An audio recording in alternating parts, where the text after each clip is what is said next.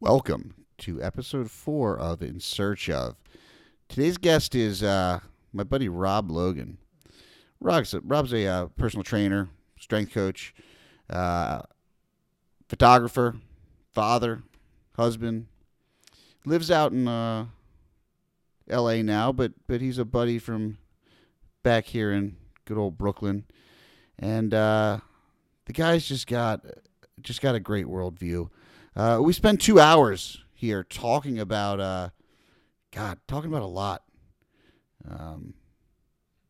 Talking about masculinity, what it means to be a man, how he's raising his son to be a man, and what it means to have that feminine side and that masculine side, and how those are both parts of all of us, and we should embrace those things.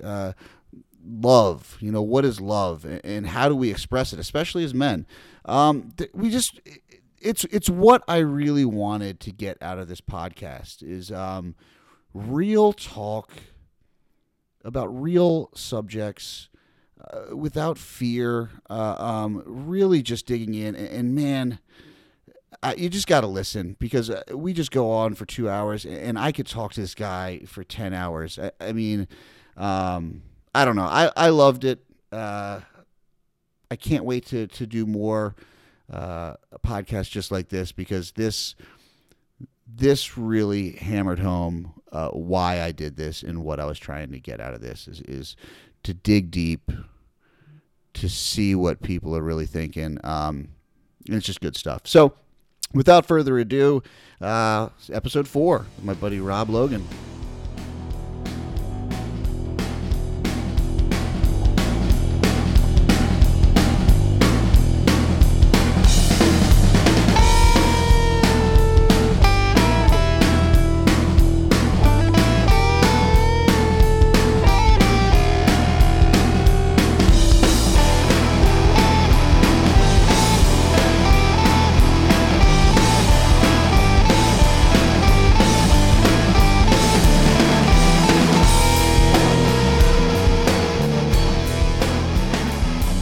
Let's go ahead and get started with this.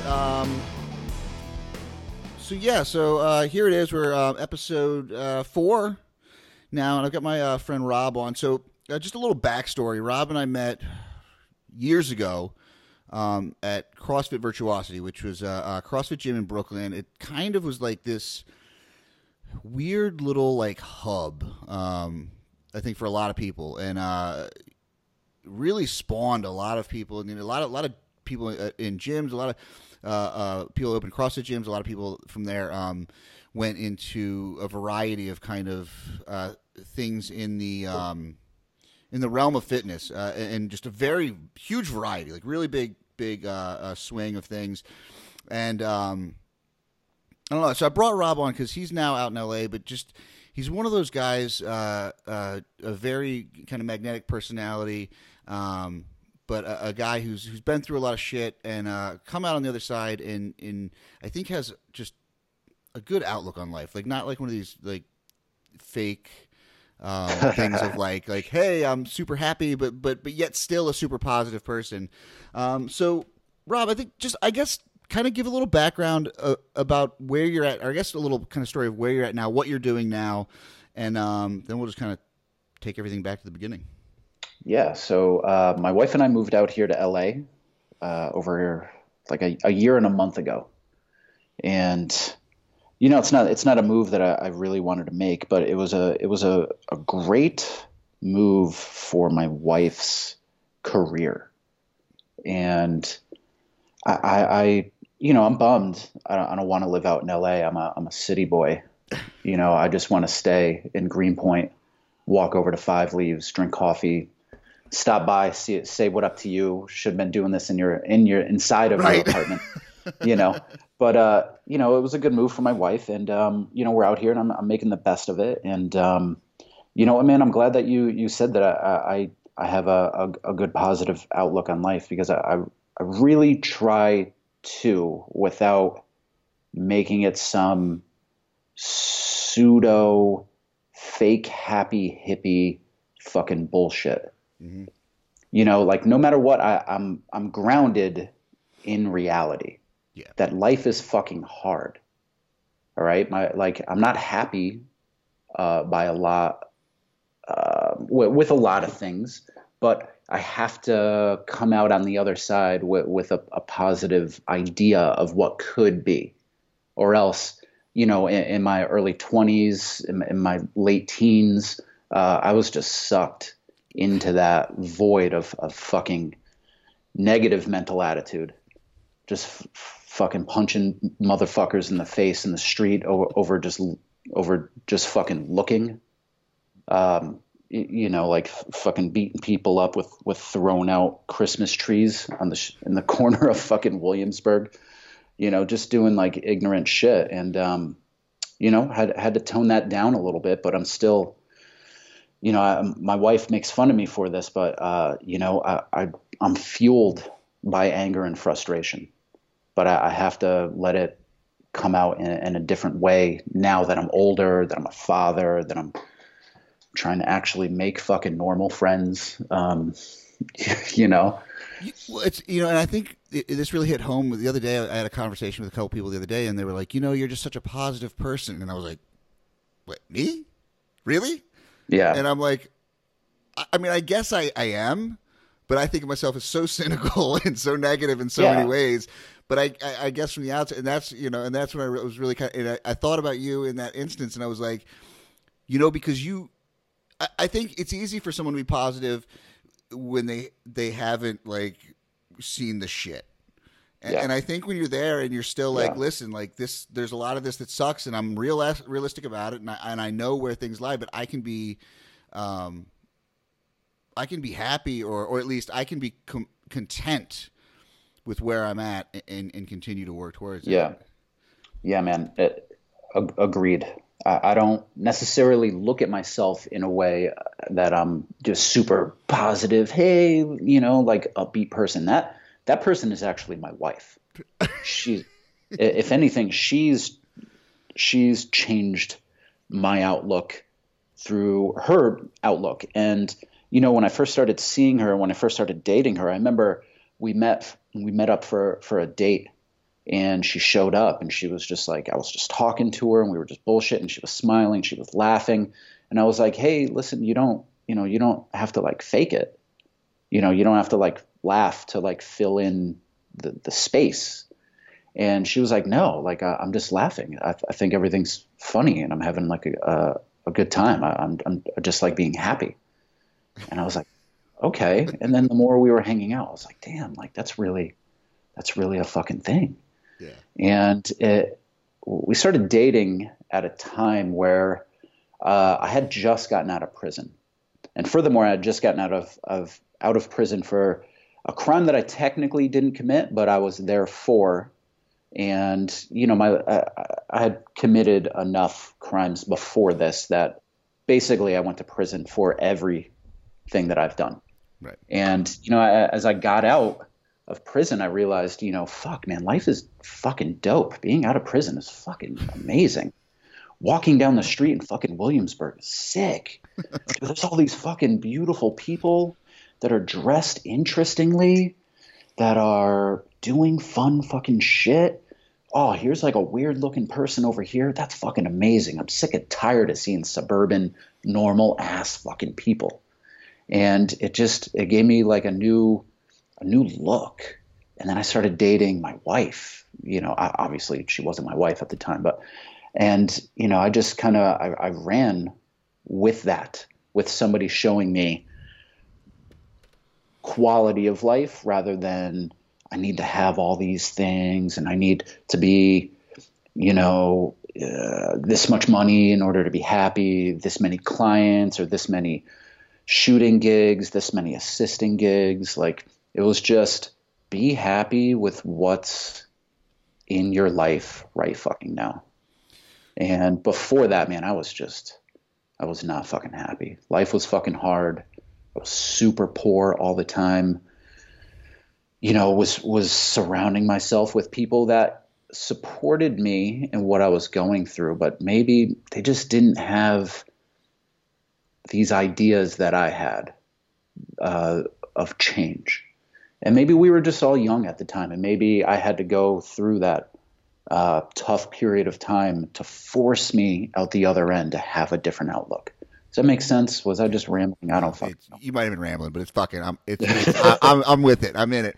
All right, so because I think all of this shit is so fucking important, and because we have a lot of parallels, and I want to go back, like talk. Where'd you grow up, and how'd you grow up? Connecticut, in this fucking place called Fairfield, Connecticut, where there was one black kid, and his name was Brock, and his father was a famous baseball player, and Brock and I were friends, and and then I just had a different view on life from like a very young from a very young age. I wasn't fitting in with all these super conservative looking like rich kids that I look back on now that basically wore like like pink like chinos with like a polo shirt, like collar popped with like loafers. You know what I'm saying? Oh, yeah. Like those fucking people. Because remember, this is like the 80s. Yeah. This isn't the 90s. This isn't like the 2000s. It wasn't when Puff Daddy rebranded it. Oh, man. And I wasn't down with that. I was listening to fucking metal from my older brother Matt. And then, I'm from a divorced family. So when on the weekends, when I go visit my mother, my older stepbrother, Keith, me and him are fucking listening to Hot 97, fucking, at fucking like, 8 p.m. on fucking Saturday nights when they have like the fucking like Funkmaster Flex, fucking, it was just fucking dope. I got my mom yelling at me while I'm listening to fucking hip hop, and we're trying to get real close to the speaker and fucking just have it up like a little bit so we can listen to it and shit, So, I was this young, like white kid listening to hip hop and listening to fucking metal, and nobody else around me was doing that shit. Motherfuckers were listening to Peter Gabriel, which I'll listen to now, but at that time, yeah. Get the fuck out of here. Like, and it was just, I was a perpetual outsider and perpetually just alone, nobody to fucking hang out with, just playing basketball alone in my fucking driveway, fucking interested in breakdancing. Yeah. Nobody else was interested in that, so I couldn't pursue it. Like, I tried. I was so bad. I know, man. I was so bad. I had like the cardboard laid out. I was, so I was just different from the get-go, man, from my environment. And, without getting into too much detail, like my home life was tough. I had fucking 2 step parents that were fucking just sucked. You're pretty tight with your parents now, right? Yeah, my parents. My father had remarried, and I'm tight with his new wife. She's pretty sweet. That's cool. Yeah, because my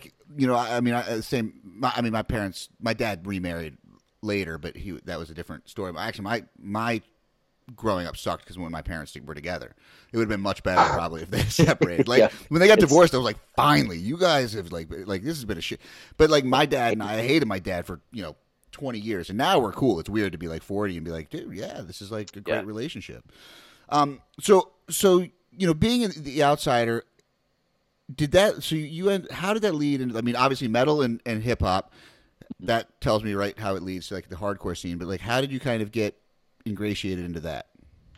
Yeah, so like my friends and I, the few that I had, we were skaters. Like 1991 is when we started skating. There's no Tony Hawk fucking video games and shit, and we were getting fucking beat up by fucking college kids in our town. High school and college kids were pulling up to the Fairfield Green and beating us up. And one of our friends, his older cousin, was in like a hardcore band. I can't remember which one or whatever, but and he was like, "Hey man, you want this? You want to like check out this mixtape?" And I was like, "Yeah, man, cool." gave it to me. Had a couple of local like Connecticut hardcore bands on it, and then went to my freshman year in high school, and my friend that I played football with was this kid Anthony Russo, and his older brother was Dave Russo, and Dave Russo was playing drums in this band. Just came out at the time. This band Hatebreed. No shit. Okay, so this dude gave me a demo. Dave Russo was like, "Yo, man, this is Hatebreed's demo." Gave it to me. He's like, "That's the new shit." It's like tight. I fucking listened to that 3-song demo. It was like, oh shit. And that was like the fucking craziest thing I fucking ever heard in my life. And then, I was already going to shows a little bit more local at that time. And then, getting rides out to New Haven, Connecticut, getting rides out to fucking like Hamden, Connecticut, getting rides out to fucking Wallingford. All these places, and I started seeing all these different types of people, all these people that kind of had the same ideas, the same look, the same attitude, the same kind of life that I had felt, all these feelings, and they all took you in, and we all kind of had the same end goal, even though there's different niches, youth crew, old school, new school, metalcore, fast, slow, mid tempo, we're all kind of like basically the same. At that time, yeah, I was straight edge. I didn't do any drugs, but that didn't mean that I was surrounding myself with people that weren't doing drugs. Yeah. It was like me and 4 other people that were straight edge, but it was cool. People smoke weed and drink around us, and we were hang out in parking lots at shows and shit and and talk shit and fucking fuck off. And it was super fucking cool, man. And I'm glad that I found that. Yeah. Because without that, I'd probably just be the most boring, normal, no life experience, no fun. Like, like those people that think that, hey man, I had like the best time of my life dragging a keg out into the fucking woods every weekend. Like, okay, that's kind of tight, but I did like much cooler shit than that. Yeah. Like, yeah, maybe if there wasn't a show popping off on that weekend, maybe I went out and like did that and maybe started some fucking trouble because I sucked. But I was terrible in high school, man. I sucked. But so that was basically the start.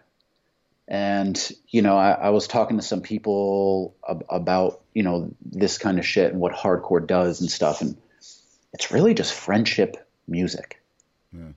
And it's the coolest idea to think of that. It's like everybody thinks that I'm so angry. Like, it's like, yeah, we're angry, but it's being channeled in this way where all these people are coming together and doing this thing together as a community. Yeah. And then you break off and there's separate, friendship groups and everything, and that's cool. But when we all come together, it was fucking sick, man. And even to this day, in 2019, I started going to hardcore shows in maybe like 1993. That when people are visiting California, they stop by here. Yeah. When I was living in Brooklyn and friends were on the road or, traveling on tour and shit, fucking slept on my couch. And I can go anywhere, almost anywhere in America and some places in Europe, sure. And there's people that I know there, and that's fucking dope, man. I had, 2 years ago, I had some friends from Finland, came over to the house. It was, we just knew each other from hardcore and from the online community where we're able to kind of keep talking and connecting with each other. And, I had never met these guys in person, but I fucking met up with them in person when they were in Brooklyn. Yeah. And then like last month they were here in Long Beach, and I drove out to Long Beach and fucking hung out with a whole bunch of my friends out there from Finland that were visiting for this fest. And that's really what it's about, man. Just fucking hanging out, sharing ideas and being creative. And that's the creativity. I think is such a cool fucking thing in the hardcore scene, because that was never my scene. I just had a lot. I was just ancillary. It was never my preferred music. I love it. Yeah. I love the music, but like it was not. I'm not going to play hardcore in my bands. That's not something I ever had an interest in. But I was friends with a lot of guys, and they were the DIY aspect of it was so fucking cool, because dudes were artists, they were musicians, they were marketers, they were. Mm-hmm. And sound engineer, like people did everything because they had to. And then these guys, like I mean, I remember the bands I would play in, and you know, someone would be like, okay, well, yeah, like my buddies would always say, they were like, man, you did it right. You play music that fucking girls listen to. Like it's like the show. But they'd be like, dude, and these guys were like, you know, well known in the scene, like big names, and they're like, man, we got paid $500 to go out and play the show out in Chicago, and I'm like, you guys are like fucking legends in this scene, and you only made $500 when like the bar band down the street just made like $2,000 to play shitty '80s covers for 3 hours. But it was for the love. Like, they don't even fuck about the money. Like, you know, I mean, a European tour they would do pretty well or whatever, but still, it was like, it was never about that. And so it really kept this really cool, like, I think it's this, and part of it's my age, but I see a lot of, like, people nowadays, like, you see a band, or you have this argument, and someone's like, I'm like, man, that person sucks. And they're like, well, they made $40 million. They're great. And I'm like, if that's what you judge quality art as, then yeah, well, you can go fuck yourself, because I don't. That's not. Yeah. That's not how I. We're not on the. Yeah. We're not living the same life. We're not looking through life through the same lens, man. Yeah. You know, money doesn't define anybody's existence. No. You know, $40 million, but that fucking guy's life might suck.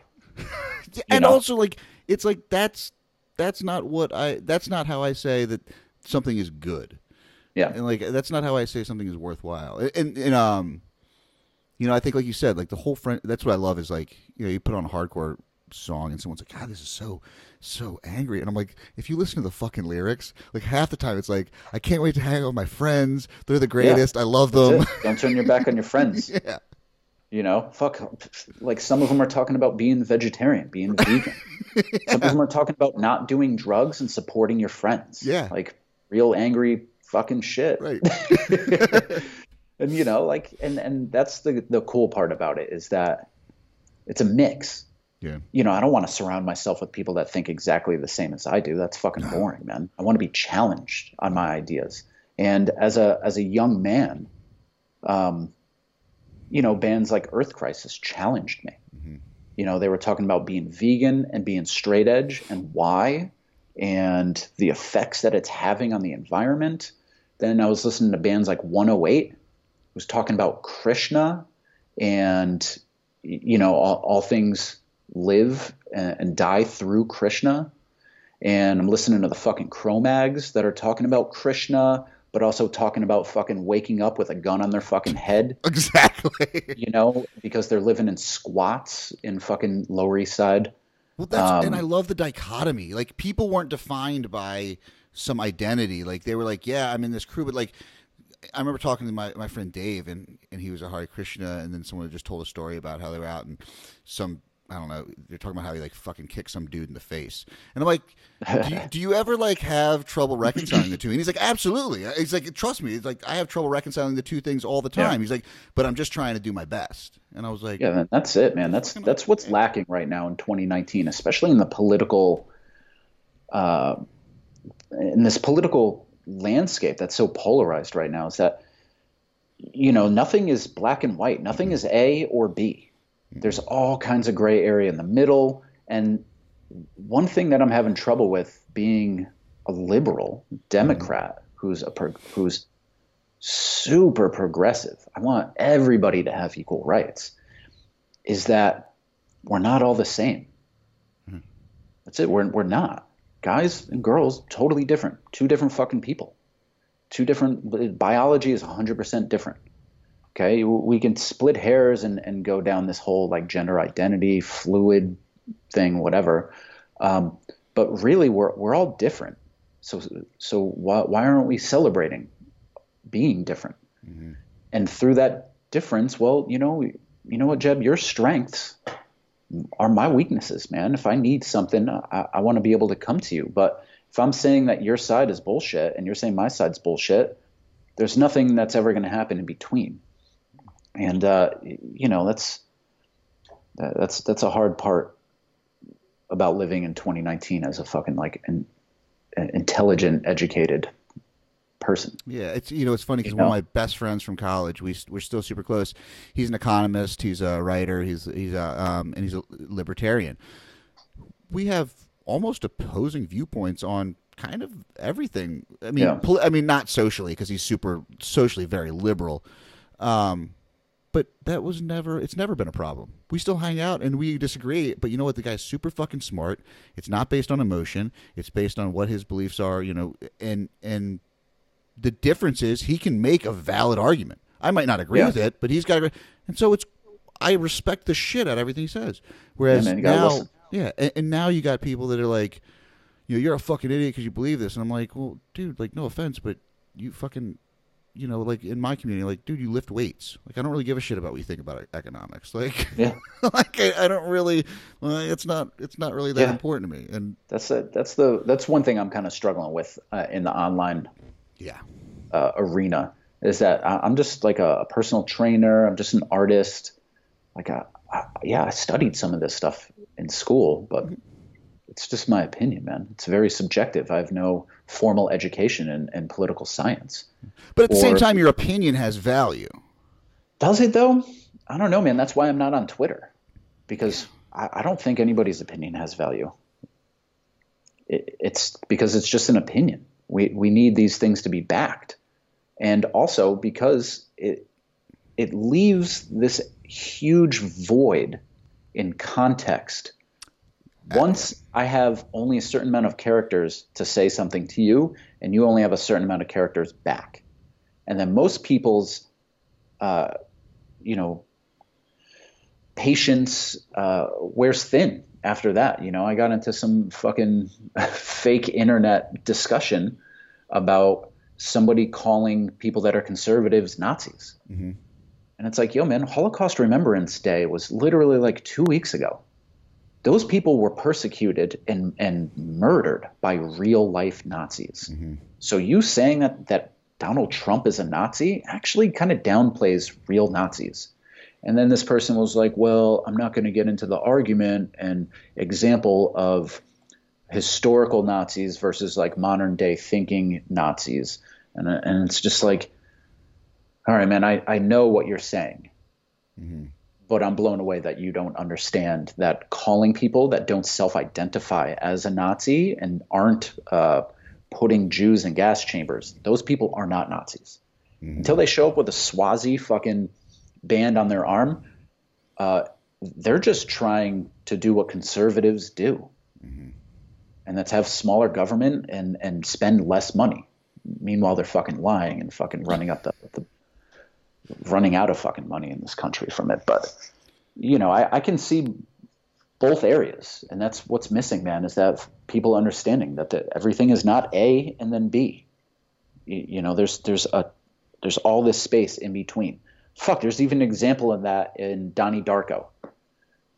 If you remember, like, does this make you happy or does this make you sad? Oh, Darko yes. has to go up to the board, and he's like, life doesn't live in this happy and sad world. There's all this stuff in between here. And then the teacher is just like, well, there's only two answers to this, so which one is it? And he was just like, motherfucker, and he puts the X. Yeah. Right? That's it. That's it. Just play that and explain it to people that, there's a ton of gray area and there's a ton of human emotion and subjective free thinking that we all have. So you fucking use it. So how did you end up in New York? Dude, I was just sick and tired of motherfucking Connecticut, dude. But I went to School of Visual Arts for college. So as soon as I spent 1 year in Connecticut going to a community college just to kind of see where I'm at, what Connecticut was like. Maybe I didn't want to leave. And, I was just wasting my fucking time there. And so applied to School of Visual Arts, got in. My father and I figured out the loan thing. And, dude, that fucking end of that summer, I just moved right to fucking 23rd Street and Lexington Ave, right above Gramercy Park. Ooh. Lived there until 2004. So from 99 to 2004, I lived in these fucking dorms called the George Washington. And that was the sketchiest living situation of my entire life. I credit being able to handle prison because I lived in the George Washington for 4 years. Really? If that gives you any indication. There was a bunk bed, there was a bathroom, I had a single folding chair, and I didn't have a lot of money, man. I didn't have a fucking computer. I barely had a fucking phone. I was like putting in fucking quarters in the payphone and shit just to call my girlfriend at the time. Mm-hmm. Finally got a cell phone, I think my second year. I don't even know how I got through that first fucking year, man. But I mean, 2001, like cell phone, I mean, it was, I guess everyone had one, but it was still like a lot of people didn't. Like, yeah, it was like a weird transition time. Do you remember you had like 300 minutes for the month? And then anything after that was like way extra. Was like a lot of fucking money. I remember like people get pissed if you texted them because you're like, dude, I got to fucking pay for that. Don't text me. Yeah. Like, it was crazy, man. I remember it was like if it was $79.99, I had 300 minutes for like $120. It was 1,000 minutes and then unlimited calls on the weekend. That's right. Nights and weekends plan. Shit, nights and weekends. When that nights and weekends came out, you were like, don't talk to me until after fucking 9 p.m. We wouldn't fucking talk until like nighttime. Yeah. It didn't matter because I didn't do anything fucking during the day, but like, holy shit, yeah. So yeah, man. And that was a big transition period in New York. Like, I mean, that was when shit really was. Yeah. It was really weird, man. So up on 26th in Lexington, that was the prostitution spot. And so my friends and I would, be walking up Lexington northbound. And I was like, why the fuck are all these fucking, transvestites like fucking groping up on me, man?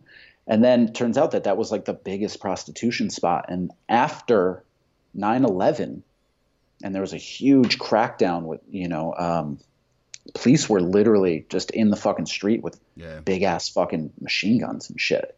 It was like a third world country. We had fucking, cops just sitting out there with their fucking guns out. We had fucking people in army fatigues, fucking guns out and shit, for like a year after that. It was pretty crazy. But yeah, man, before that, dude, I should have been photographing those fucking prostitutes, man. Would have probably been a little bit further in my fucking career if I had done that. So when did you develop a passion for photography? Yeah, man. I feel like it was in high school, just photographing my friends, skateboarding, hanging out, meeting girls and just being fucking maniacs and like photographing bands at hardcore shows, my friends at hardcore shows, stuff like that. And I mean that it turned into a career. I mean, it turned into that's how you. I mean, before you were still doing some assisting stuff when I met you, but like that was your main gig before. Yeah. Yeah. So I was, traveling around. So in school, I was helping my friend Rayon Richards.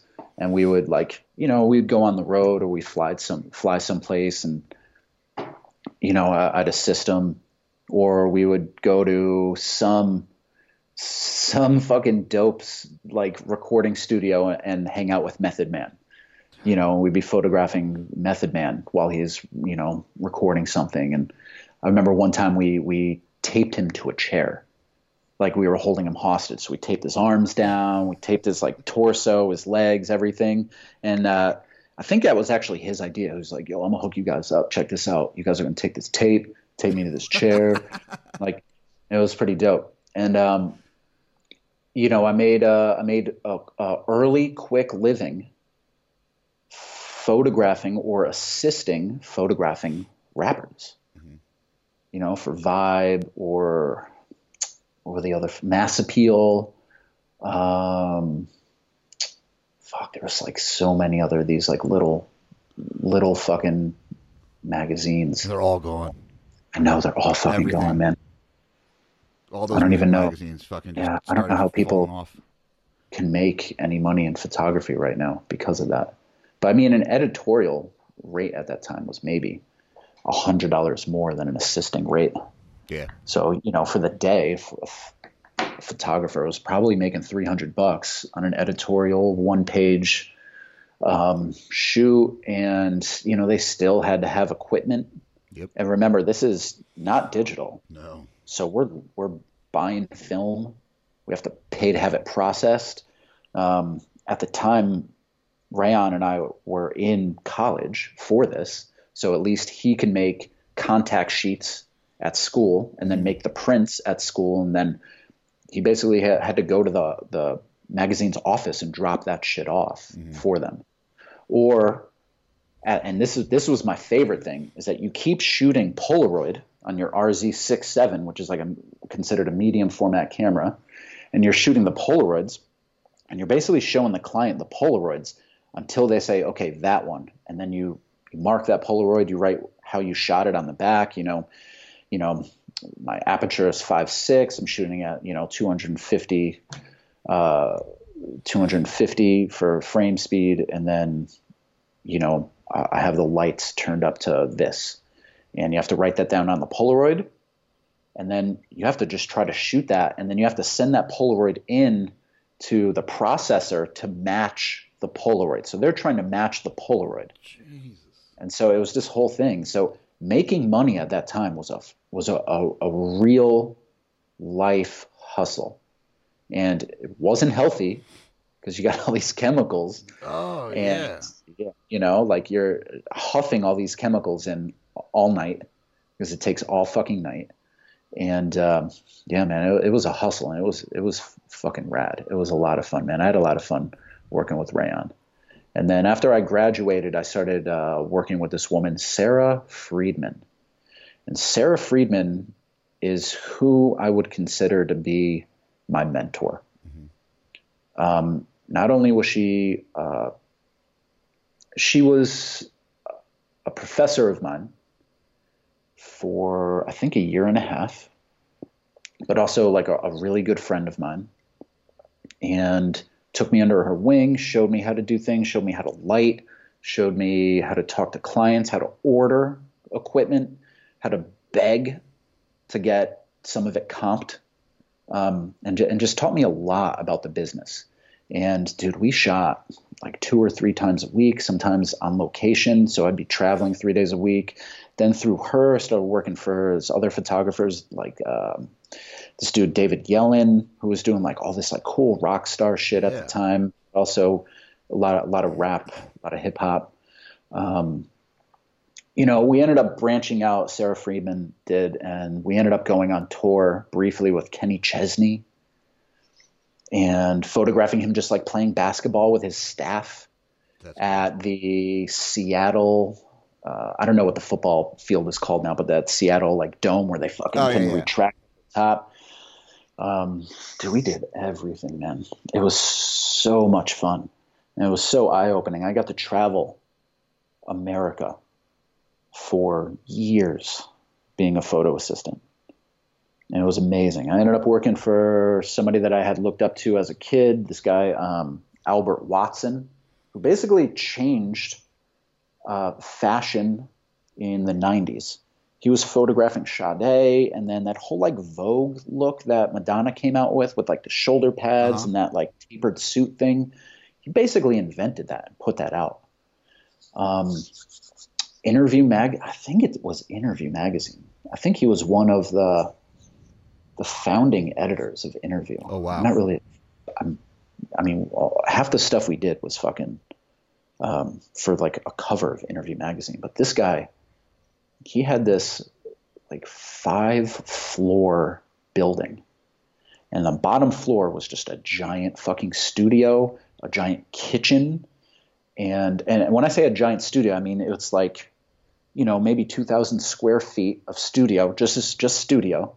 And then the studio was like 2 stories high, 2 or 3 stories high, just went straight up. Yeah. And then there was like this garden in the back of the fucking studio that you just look through this like open glass where like there's like a fucking waterfall going into it. He ended up selling the building, and I helped him move. And then when I went up to his living quarters, that was amazing. He had this giant fucking library that I had to personally pack up. And the books that he had in there, the journals that he had. I remember I was looking through a journal, and it was just Polaroids of him and his wife. hiking or in the woods, and it would be a Polaroid taped into the journal, and then it would be a leaf that he taped or put in there to preserve it, and wrote like a little something about that day with him and his wife. I thought it was beautiful. That's fucking cool. And man. somebody like that's a consummate artist that lives it, even when they're not doing this big production, this big creative production. They're still that is just not turned off. Yeah. And I was very lucky to be able to work with people that I would look up to. And there's people that I didn't look up to, that I had to suck it up and fucking and work for. You got to make money. And then when I first started kind of shooting on my own, it was really, really tough, man. Living invoice to invoice was fucking tough. And like I said earlier, man, I didn't have any money, nothing. I lived in Williamsburg in a super cheap apartment with a roommate, and I was barely making rent. And it was fucking really, really hard. And, I'm like, hey, I need like X amount of money. Can you pay me in, a week? And I have these magazines or these, fashion directors or whatever they're fucking called, these producers, being like, no, it's 90 days. 90 days. And I'm like, fuck, I don't know what I'm going to do. So I started working as like a barback in Williamsburg. I worked at this place called the Charleston, which is right off the L. Mm-hmm. And man, that was like a shit show. Just bouncers throwing people out Dukes of Hazzard style on their fucking heads. Me fucking beating dudes up in the bathroom, having my friends come in because they knew I worked there, and they kicked the fucking bathroom. They kicked the toilet off the floor, basically, off the bathroom. And then I remember the owner just being like, hey, Rob, do you know anything about this? And I was like, I'm working. How would I know anything about this? And they're like, well, the bartender was saying that was your friends. And I was like, well, who fucking said that? And, I don't give a shit who fucking hears this. It was this dude, Montana, okay, who's like some like musician dude that's in Williamsburg too. He owns, I think, Montana's house now, I think. And he was like, yo, I think it's that guy Rob's friends. And then I don't know if you're going to get this reference or not, but there's this amazing Cleveland hardcore band called One Life Crew. Okay. And they are just straight up, we're Americans, and they made skits about fucking arresting Mexicans because they were here illegally. They made skits about kicking homeless people in the fucking face, cleaning up America for Americans and sketchy, it's a little nationalist, a little sketchy, but it's the best. They're literally the best hardcore band. One Life Crew. Okay, if you like hardcore, you're gonna like them. But just I wouldn't say it's white. It's definitely not white power. Okay, which I'm happy to say. But man, it's questionable. It's some questionable ethics in there. They would not be able to put out records in 2019. Yeah. But I was wearing a One Life Crew shirt, and that fucking dude Montana complained about me wearing that fucking shirt. And that dude is forever a bitch in my fucking mind. If he hears this and he wants to say some shit, he could fucking do that. But that dude's forever a bitch in my fucking mind. This is also I wanted to have you on because, like, you are a liberal dude. And, I see these online things where these dudes who are conservative will be like, fuck you, pussy. And I'm like, the one thing I know is, no, you can't call Rob a pussy.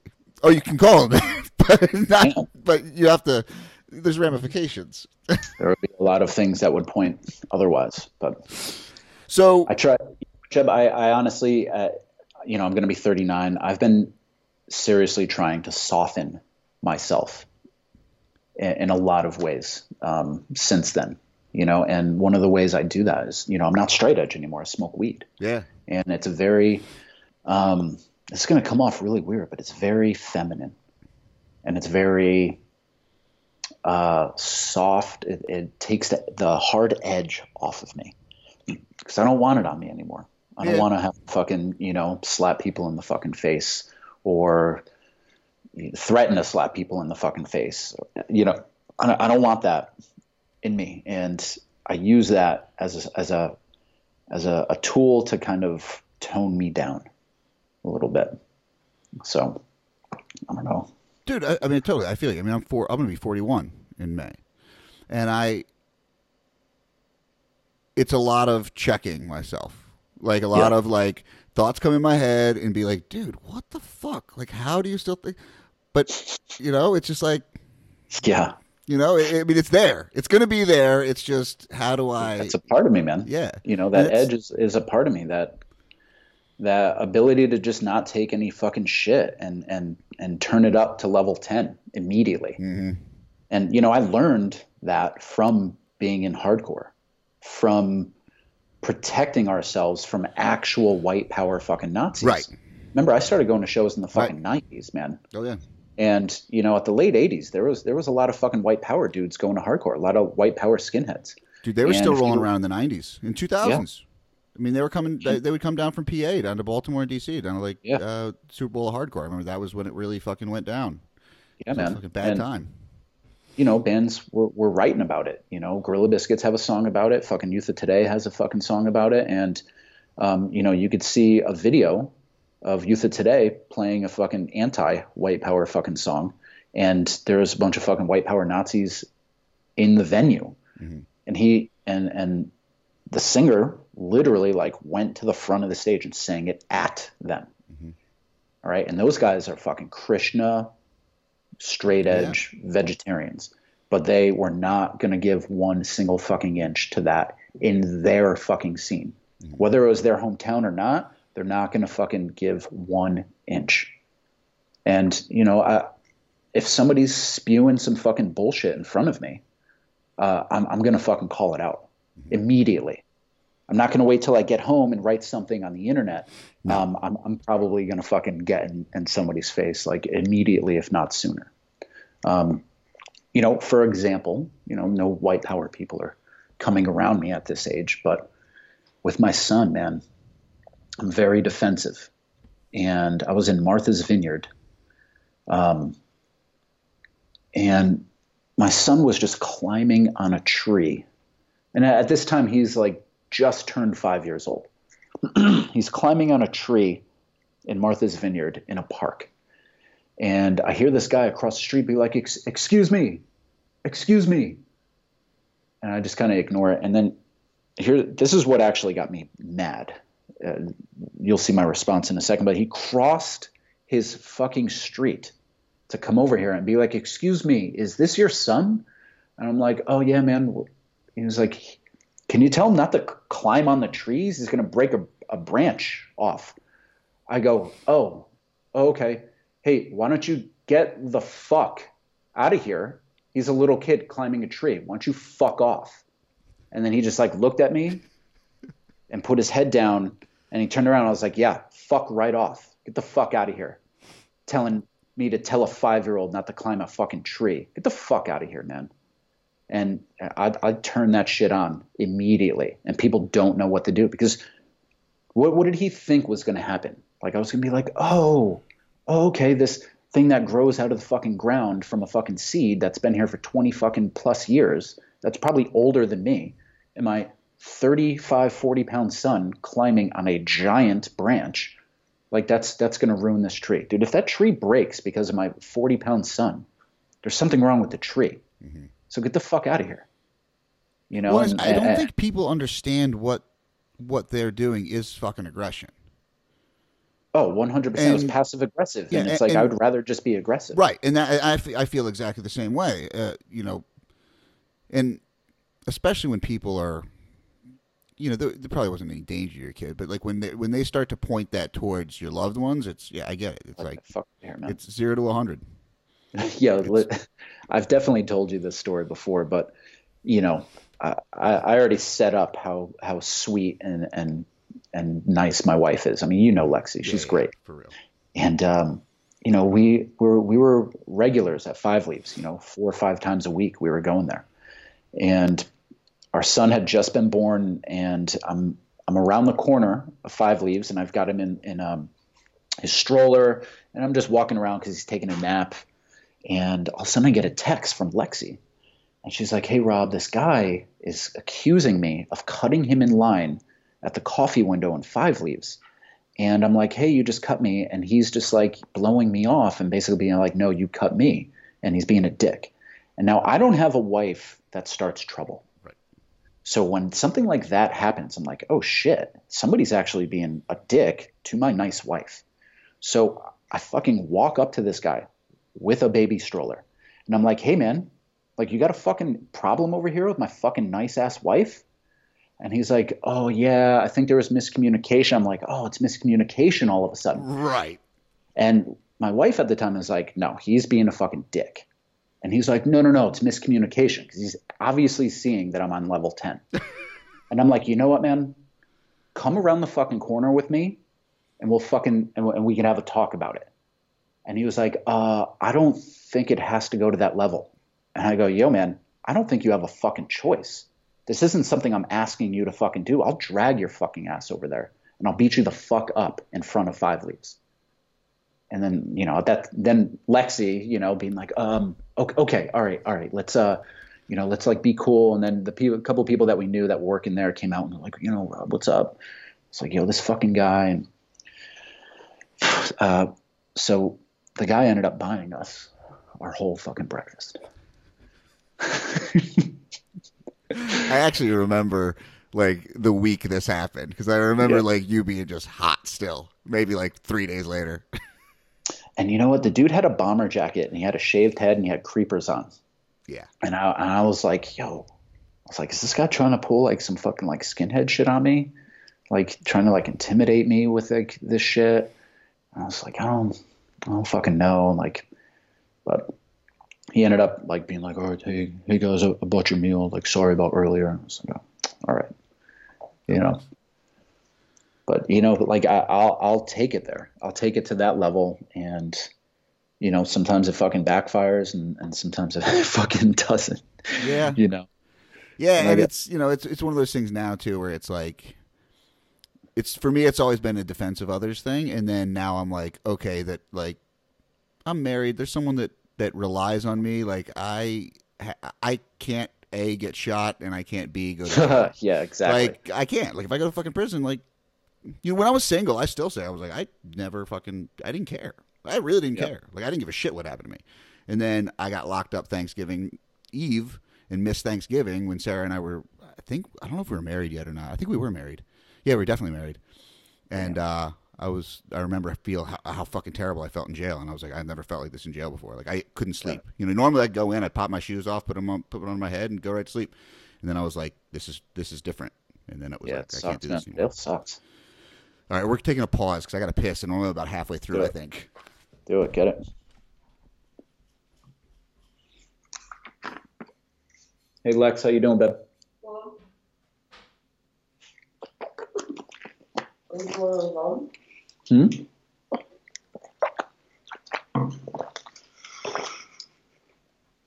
going to work? Yeah, going in late. I mean, I have some market trouble, but Oh, cool. so I feel like I don't want to do that. What do we got going on for this evening? So I teach 4:30, 5:30 tonight. Oh, no. I forgot. That's fine. Will you meet me at the gym, grab Av? What time are you going over?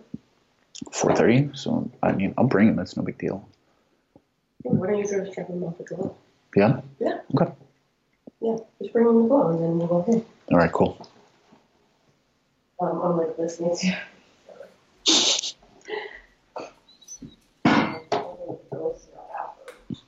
Is there? All right. Yo, what up? This is like, remind me not to fucking drink a giant cup of coffee before. All right.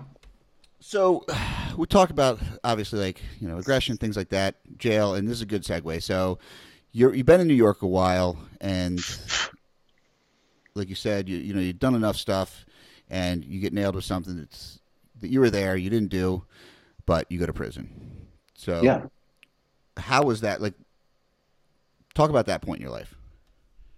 Yeah, it was really hard. So it was actually what happened was so this cool band that I was friends with got signed to this like bigger kind of hardcore indie label, and I actually photographed their whole layout, and I actually put together their whole layout for their big like first release, and they had like a big hype around them. They were kind of like this new metal-y kind of band, and so I shot that like I think 2 months after graduating college. And then a couple months later, they had this big show in Connecticut, and it was a friend of ours' birthday. And after the show, we were all going to get on this bus and go to the casino and just wild the fuck out. And I was living, man, I was living hard as fuck at that time, you know, like Roadhouse style, except not Patrick Swayze, like all the bad guys. Were you drinking? Like, no, straight okay. edge. Okay, just straight edge. Yeah. And, I think there was a balcony at this show, and I was trying to kick a chunk of the balcony over, even though people were there leaning on the fucking railing. I was taking garbage cans and putting it over people and kicking the garbage can over and shit, dude. I mean, just crazy shit. A friend of mine and I kicked a hole through the bathroom wall straight into the bar that night. And that night I was supposed to collect some money from the band, and they were kind of a friend of mine, the contact that I had in the band was kind of giving me a hard time, and I kind of got in his face outside, and I had gotten pretty hyped up from that confrontation. And we were inside, and some dude just kind of was, from my point of view at that time, was trying to start a fight with a friend of mine. And went over there, kind of split it up or whatever. But at that time, more people started getting involved, and a bunch of people beat this dude up pretty bad. And unfortunately for me, when I went over there, it looked like I was a part of it. And now I had already been arrested for several other assaults in my life prior to that. And so it didn't matter, man. I was there, and got caught. That's it. And because of the damages that were on this kid at the time, it was basically first degree assault, which is basically used like a weapon. Right. It's like one step below like assault with a deadly weapon. And it carried a 12-year fucking term, man. And they were trying to plead me down to like 6 years and then get me 3 years. And I was like, yo, man, I'm not fucking taking this. And so we went on fucking trial, like OJ Simpson style, dude, like jury selection, fucking people lying on the stand. My lawyer was so dope. He was this fucking sick power lifter. I remember him like hanging off the side of his fucking chair, just being like, "Are you kidding me with this?" Like, and it was surreal. And I actually had a hung jury. One juror basically couldn't make up her mind, and when we pulled the jury, the rest were not guilty. And that was a really hard reality for me. And we were like, okay, maybe they won't have a retrial, and they fucking had a retrial. And when that retrial was scheduled, they added several new charges, one of them being conspiracy to commit assault, which means basically if I had any contact with anybody that had committed the assault, then I am within that conspiracy net. Mm-hmm. And I was like, damn. So if I go in trial, they're going to get me, which is going to give me this huge fucking sentence, man. Life-changing. Like, and those conspiracy charges fucking run long sentences. Yeah, 100%, And so I was like, fuck, man, like, what am I going to do? And then we ended up getting a year in prison, and they tried to give me 10 years of probation. And now I had already been on probation since I was like 15. Yeah. Okay. And I was like, yo, man, probation, they just try to catch you slipping. That's it. And I was like, yo, knock that down to 5 and I'll take that right fucking now. And they were like, what? And I was like, if you knock that down to 5 years of probation, I'll take this today. And I didn't tell anybody that I was going to prison. None of my friends knew. My girlfriend at the time, she kind of knew, but I was just like, I mean, my friend Mike came with me to court, and I was like, I was still even lying to him. I was like, yo, afterwards, let's go to the diner. We'll get some food. We'll chill out a little bit. And he's like, oh yeah, cool. And then I just went up there, and they're like, blah, blah, blah. How do you plead? And I was just like, I pled no contest or nolo, whatever it's called. And boom, just took me away. And it was fucking crazy, man. I'm in like a 8x10 cell. And as the days, and remember, I was the first fucking case. So this happened at 9 a.m. And I had to fucking sit in that fucking cell where every hour there was like 3 or 4 more people going in there, with like 30 fucking people by the end of that day. And it sucked, man. Getting in the ice cream truck with fucking like 10 other people that you're handcuffed to. Motherfuckers on the other side are like screaming and yelling to let them out. And, getting fucking a bunch of naked, getting lye thrown on you and then fucking hosed off of you and shit. It was tough, man. And, I was lucky at the time. I was like maybe 200 pounds. I had been fucking like just every other day, just deadlifting as heavy as I could possibly fucking deadlift. So I was a little bit fucking yoked, I believe is the word I would use. So much so, my bad. So much so that when I got out of prison, my friend Bill, he was like, "Oh, you have a neck." So I went in at like 200 pounds, and I came out at like 170 pounds, shredded. And so it was tough, man. Jail was the hardest part. I got the flu. We were down 23-1 in a fucking dorm, means 23 hours we're just in that room. And we have 1 hour where we would just get a chance to walk around, they didn't even let us out of that fucking room. They just were like, all right, you got an hour. And I would just be doing like 100 burpees, 100 push-ups, 100 squats, 100 jumps, like just trying to get it in as fast as I fucking can. Sometimes I would look over at night and these little Mexican dudes on top bunks were doing sit-ups and shit in their bunk. And I ended up going to this prison in Enfield, Connecticut, because this is where this whole thing happened, was in Danbury, Connecticut.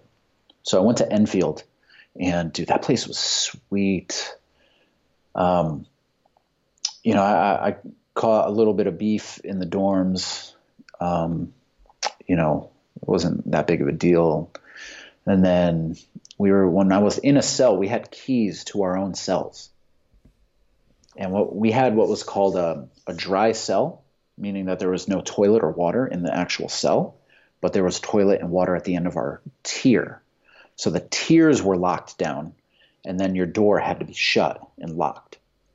And then when it was, that's when it was count. And then when you were not on count, but you were not out on rec, you can just you can't hang out in the hallway, but you can kind of like walk around, go to the bathroom, take a shower, go back to your cell, kind of read and shit like that. Some people will go out into the hallway and do push-ups or, whatever. But that was it sucked, no lie. Yeah. It sucked no matter what. But, we played volleyball. I learned how to play fucking handball. There was a weightlifting club. There was a fitness club, and I was one of the fucking instructors at one point. Yeah, man. Yeah. But I was locked down with fucking straight up murderers, dudes that fucking kidnapped women and fucking killed them and kept them in fucking trunks, people that killed people and buried them, people whose girlfriends killed somebody and then they helped, move the body. So they ended up getting accessory and I was down with some serious fucking people, man. There was some child molesters in there and shit. I fucking had to headbutt some dude in my fucking cell, so the fucking COs wouldn't see it. And then I had to fucking try to rush him into his cell at one point, or else I was afraid he was going to try to fucking stab me when we were on rec in the yard and shit. To this day in Enfield, I'm still friends with my who was my cellie at this time. His name's AZ, and he was in for selling drugs. And when he told me about how he did it, I was like, damn, like, because I'm not really like a criminal minded person right. in any way, but man, the shit he was telling me that he had to do, like fucking, well, what was one of them? He would buy big hot tubs, and then he would stuff all the guts of the hot tub. He would stuff with weed, just bricks of it, and then he would rent an 18-wheeler and just ship it to people like they were buying hot tubs. And I'm like, damn, man, I would have never fucking thought of that. And, just like friends of friends or people that you hook up one time or another, fucking snitched him out, man. Yep. And he had to do 7 fucking years off some weed. Off some fucking weed, Jeb. I buy weed all the time and smoke it every day in California. In a goddamn store. It's crazy. So it was a thing, man. And it was hard having a relationship. I was in a long-term relationship, and it definitely put a lot of stress on it. Yeah. So much so that when I got out and my life had changed, my attitude, I switched my brain. Mm-hmm. And I appreciated everything that I was allowed to do every single day. And this person that I was with at the time, she couldn't make that change, man. Yeah. She could make that change with me. And so I had to move on, It's a weird, I mean, like, again, I didn't go to prison. It's the way you describe that. It's one of those weird things that, like, I remember, my agreement with my lawyer was like, I'll do 2 years. That's it. Anything over that, I'm out. I'm gonna fucking go to Mexico. Like, I'm done. I can't do it. And same thing. I got 5 years probation, 8 years suspended sentence. Oof, the suspended sentence thing, man, is where they fucking get you. Because my probation officer daily was trying to fucking catch me. I had to piss test 3 times a week in Baltimore City. This fool was always trying to give me a piss test, and I was like, "Yo, man, I don't do drugs. You're not going to catch me slipping, man." I mean, I just remember and I remember going to the probation office and parole office in Baltimore City was across from an elementary school, and so the elementary school kids would sell their piss to everyone on parole and probation. So you would just go to the fucking stand outside. The kids would sell their piss. I mean, it's fucking 8-year-old kids. Yeah, like it was fucked up. It was real, and it was. But yeah, man, and I just remember like nobody knew. Like I was like, if I do this, my mom somehow had found out that I got charged. But I was like, nobody was coming to my trial. Like nobody. If I went down, I was like, I don't want anyone to know. I just want to go in. I want to do time, and like I don't want to bother everybody. But it's a weird fucking thing to look back on and be like, oh, that was I think the time waiting to find out what was going to happen was the fucking worst time of my life. Because I think it was about a year, maybe a year plus of like getting initially arrested. I mean, I had a 25-year sentence was the plea. Damn. That's what they were trying, and the judge even looked at me. He's like, "Are you guys fucking? Did you go to law school? Like this is ridiculous. It was a fight." But yeah, I remember thinking like that was what fucked me up the most. I think was waiting. Yeah, I mean, the same thing happened to me. This incident happened in 2004, and then I didn't have trial until 2006, and then I didn't go to prison until 2009. Fuck. And it's like at that time, between 24 and 29, I'm literally a different person. Totally. And so it's hard. You gotta, if you're gonna do the crime, you got to do the fucking time. Yeah. And that's the reality of it. And I was considered short in prison. I got 1 year. I'm just passing through. Yep. And I had to respect the fact that some dudes, that wasn't my home. Mm-mm. And some people, that's their home, and that's all they have. And every night they probably go to sleep with a tremendous amount of regret of things that they could have gone and done differently. And there's not a single day that goes by that I don't think about prison to keep me going in the direction that I'm going, to keep me thinking the things that I think, to keep me true to the person that I changed to become, the effort that I put in mentally to change my perception of the world and my perception of myself. I don't need to be this person that's choking dudes out in the fucking street. I'm not invincible. Somebody's going to choke me the fuck out. Somebody's going to end up shooting me. Somebody's going to fucking stab me. There's people that have pulled knives on me before this shit. You know, there's people that have fucking pulled guns on my friends. I've seen my friends get stabbed. All right. My girlfriend in 1998, her twin sister's boyfriend, we were at a fucking party that we were going crazy at. It was just a house party. We were taking bottles and throwing them straight in the fucking air. And they were just raining down on people. It was just madness, just ridiculousness. And there was like security that was there.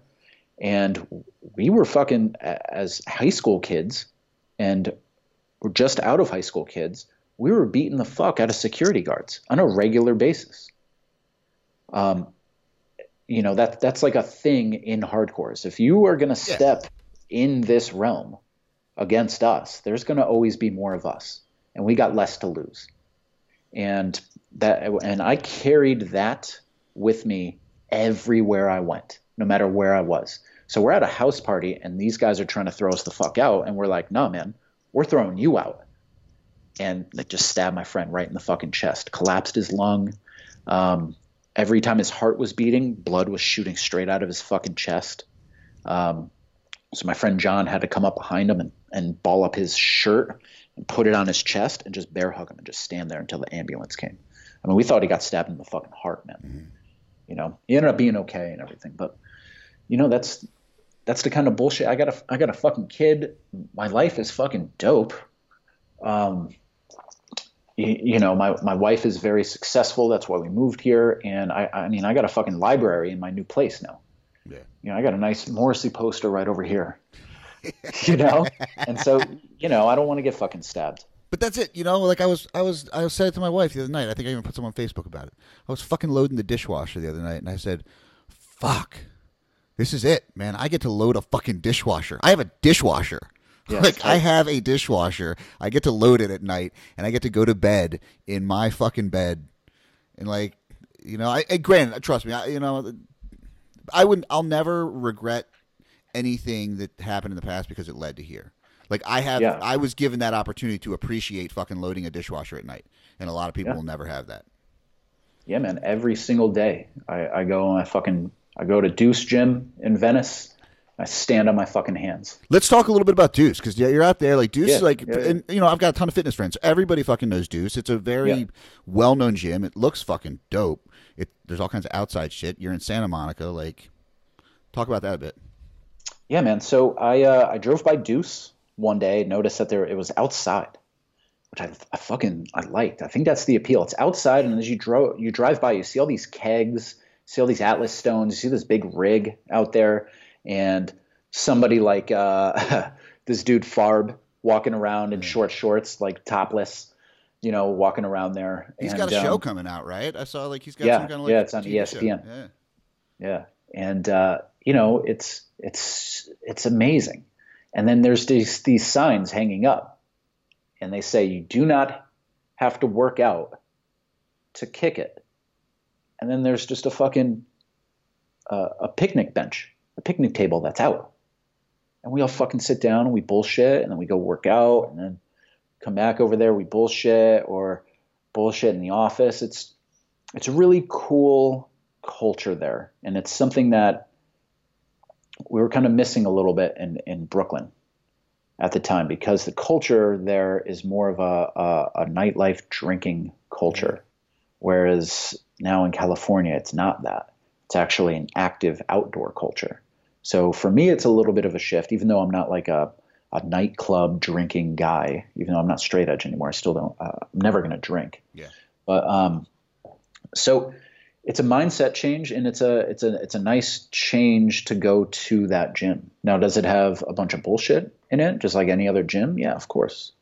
You know, there's things that could be much cooler, but there's just things that are fucking outpacing a lot of other fucking gyms. Mm-hmm. And one of them is that culture of just, you see people there and you're like, fuck, man, this is fucking sick. surrounded by a lot of really successful people there too, man. That's a big thing. I think a lot of people don't like they miss. Like Yeah. success breeds success. Like hanging out with those people, like everyone kind of lifts each other up. Yeah. So it's really cool. Some of the coaches are really cool. People there are really cool. Some of their community events that they have are pretty rad. Avedon's pretty much a fucking celebrity there. Yeah, that's really that's a really special part of being there for me. I'm a member there, and I would say 50% of it is because of my son. Yeah, because everybody there treats him just amazing, and that's one thing that I respect in people. If they treat my son with respect and they care for him and they help raise him, because I need everybody to raise my son.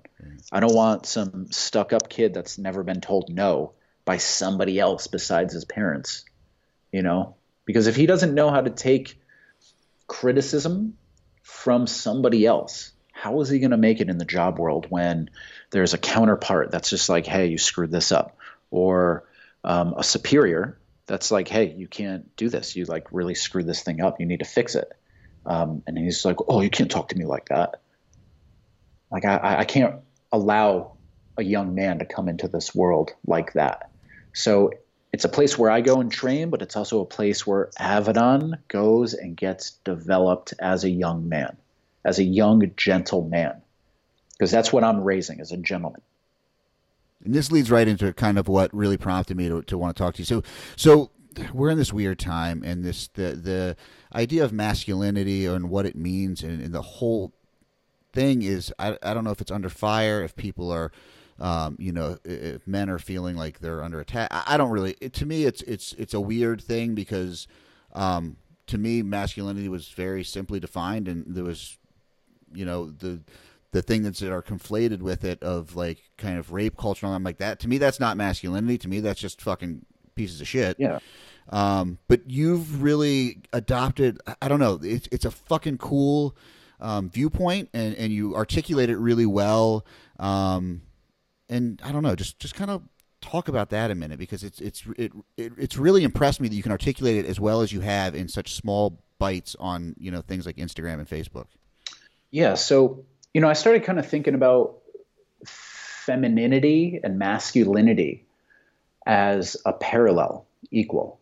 I started thinking about that a long, long time ago, because I don't necessarily think of myself as an overly masculine person. Yeah, I carry myself in a certain way. I have a certain amount of self-confidence. I will open hand slap somebody in the face if they step out of line in person. But at the same time, I actually consider myself a lot more feminine.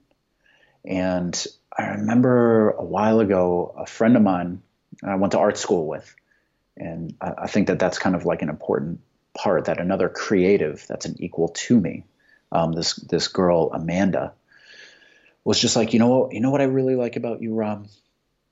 That you have femininity and masculinity in equal amounts in you. And you let the feminine part speak out and show a lot. And I was actually blown away by that. I had never looked at myself in that light.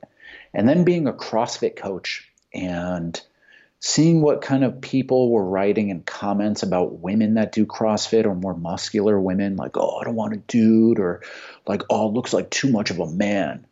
And then the idea was in my head, like, well, this person is a woman and not making any change to that idea that they're a woman. Mm-hmm. And they're just like more muscle on them. But what if that masculine look is their femininity? So what if that femininity is the masculine part of them? Does that make sense? It kind of seems like, yeah. It's like they're not trying to be a man. They're just trying to be like a more of a woman. Mm-hmm. And I started kind of looking at that, especially Kath. Remember Kath from CrossFit Virtuosity? Yeah. Kathleen Ryan. Yeah. Went to the games with CrossFit Virtuosity's team. She was the woman that everybody made fun of because her deadlift was all fucked up. But what they didn't know was that the bar had been sitting out under the sun all day, and it actually burned her hands, her fucking hand, and the top couple layers of skin off. So when she was deadlifting and it looked shitty, it was because the skin of her palms were sliding off. Yeah. Okay. So I started kind of looking at her, and I was very attracted to her. And I think she's super sexy, but she doesn't present herself in that way. She's just a muscular woman that has a high level of athleticism. That's feminine. Yeah. There's nothing about that that's not. And I started realizing that all these men, these people were calling themselves men, that were looking at that and being so intimidated by that. Well, I can't date a girl that's like that, that's bigger than me. You're not a man. You're something else now. But there's no masculinity in what you're saying, because there's no you're so insecure that a woman might dominate you, that you can't even deal with the way somebody looks. Even though somebody's attractive, you're just like, and I get other people might like, real skinny looking women, might like, like big boobs, small boob. I get all that stuff. But it was just, at that time, it was just universal. I was just seeing people just being like, oh, shoulders are too big, arms are too big. I can't have legs bigger than mine. Like a girl, like what? It's like hugging a man. It's like, is it? Because that just looks like a woman to me. Right. And so then through that, I kind of started refining myself and how I started viewing women and things that were becoming sexy to me and things that were turning me off from men.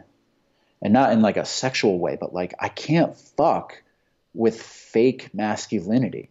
I can't fuck with that, especially after I came out of prison, where literally every person is like an injured dog trying to bark and growl the loudest at all times. And it's so transparent to me.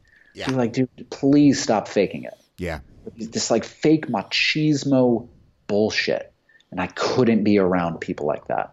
I couldn't be around men like that anymore.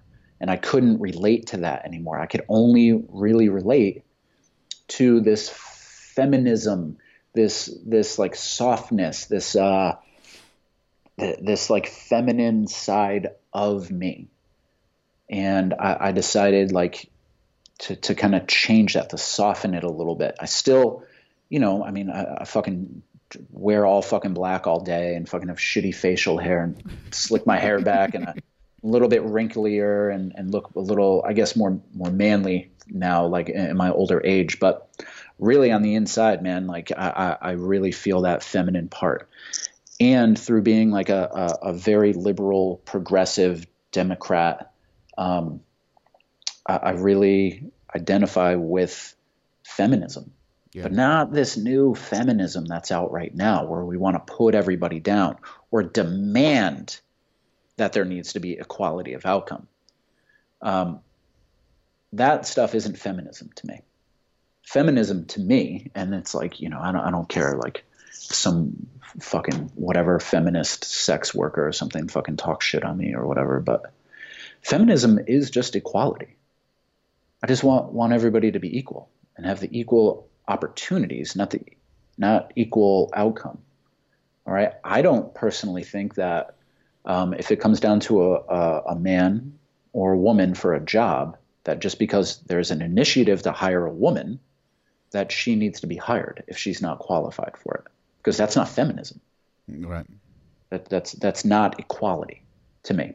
And the same thing, like, and I don't know if this is like racist or not or whatever, but I don't think that in terms of like black and white that should be the outcome either, especially now. So, and maybe the black community and other communities that have had less representation here in America, maybe they do need that still. I don't know. All right, I live in Santa Monica now. Right. So I don't fucking know. But in terms of being a real feminist, I'm looking to make sure everything is equal. And when I see people that claim to be feminists, most of them are women, and they just want to fucking beat men down. And that's not feminism. And then this whole idea of masculinity and toxic masculinity. Well, I started following this podcast called Order of Man. And there's this guy, Ryan Michler, I think is his name. And he has this definition of masculinity. And I really, really liked it. And I might be paraphrasing it. I might be a little bit off on it. But masculinity is a strength that you use to help others. And I was like, wow, that leaves it open-ended. That means that maybe my wife helping her friends move into a house, that's masculinity. She's kind of a strong woman. Maybe that's it. Or me, just having somebody that's going through a hard time talk to me, and I can relate to them. I can empathize with them. That's masculinity. Even it's not this bullshit of like being like strong and putting on a front for other people to recognize you as a man. That has nothing to do with it. Mm-hmm. That whole thing of like man up. It's like, I understand what you're saying, but maybe the listener doesn't understand what you're saying. And maybe, a conversation is two ways. It's not one way. So claiming man up to somebody is not something that I'm okay with anymore. All right. I tell my son when he's upset, I'm like, hey, I need you to be a man right now. And being a man means being incredibly frustrated all the time, but getting that job done regardless. So that's my moving definition of masculinity and being a man to my son. He was crying the other day because he was just upset about something, and it was an inappropriate time for him to cry. And I said, hey, you need to stop crying right now. This is not something that's worth crying over. I know you're frustrated, but you need to keep working towards your goal right now. This is not the time to be crying. Okay? It's okay to cry. That's perfectly fine, but it's not okay right now. So it's emotional intelligence. Okay? We need more men in this world with emotional intelligence. It doesn't mean being some bitch ass fucking pussy that's crying all the time and fucking talking with a fake fucking lisp and then fucking like, all this bullshit that, that these insecure little people, I'm not even call them men. These are very little people that are getting so fucking butthurt right now on this whole like attack on men. And some of it is fucking attacking on men, man.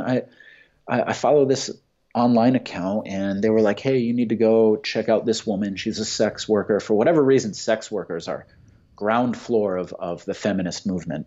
I don't know. But so I go on this girl's page and she's like, here's a list of things you can do for Black History Month. And I'm like, oh, okay. Well, I'm fucking white and I'm a man. Like maybe I can help out. 1, give money to people of color and trans people. I was like, okay. All right. Okay. Let's just move on. I don't understand that one. 2, give sex workers your money. It's like, okay. All right. All right. Maybe I'm just a little bit out of touch being a white man living in fucking Santa Monica. Number 3, if you're white, relinquish your power. And that's where I have to stop, because anybody that wants power is somebody that's not to be trusted. I don't want power over anybody. Okay. My wife is a free entity to do whatever she pleases, to come and go. We communicate, we talk everything out, but I do not in any way own her. She has a different view on it the other way, which is fine. In no way. I don't own her. I don't own her body. I don't own her mind. I don't own her thoughts. I don't own anything on her. I love her. And because I love her, she's a person that gets to do what she wants to fucking do. We talk everything out.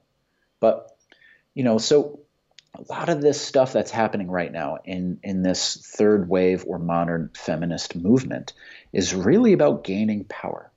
And anybody that's trying to gain power over you or me or anybody is somebody that's not to be trusted. Okay? And a lot of those people are going to claim that they're communists. But they forget that the communists killed just as many people, if not fucking more, than Nazis. So now we have this alt-right who are, admittedly, fucking a lot of them are Nazis or have Nazi ideas and nationalist and pro-white ideas. But then also, so does the complete opposite side, the alt-left.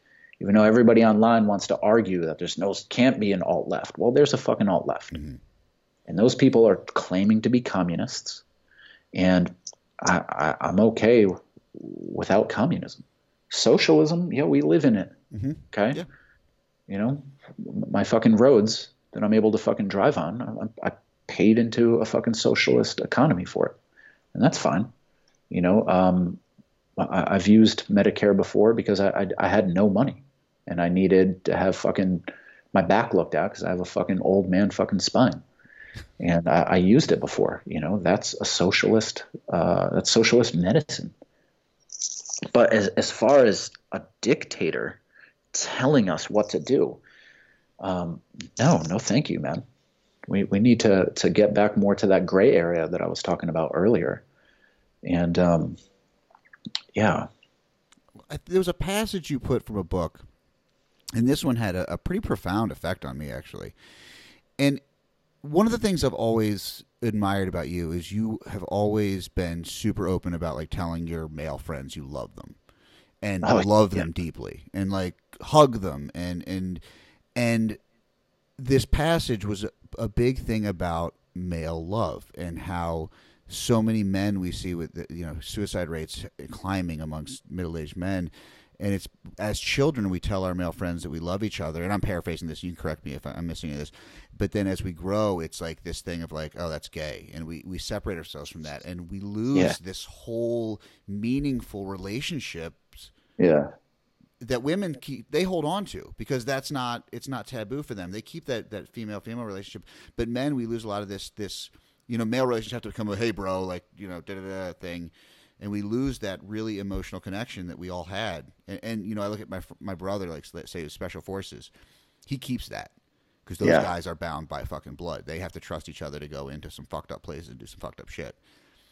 But the rest of us, it's kind of gone. Yeah, it's a weird thing, man. And again, that's that feminine part of me that I want to include these people in my life. I want them to be around me. I want to make them laugh. I don't need to get a leg up on everybody. I don't need to one up on people. I don't need to be better. And it's something that I really appreciate as somebody that lost a year of his fucking life. I want to tell everybody that means something to me that I fucking love them. And I want to hug them and I want to have contact with them. I want, I love it, man. My son tells me all the time he loves his friends. And sometimes they'll fucking walk and hold hands. And it's amazing. And I'm never going to tell him not to do that. He kissed a guy. He kissed a boyfriend of his on the lips when they were like leaving each other and like gave a hug. I don't fucking care. Any parent that's going to have a problem with that is once again somebody that I don't recognize. That's not.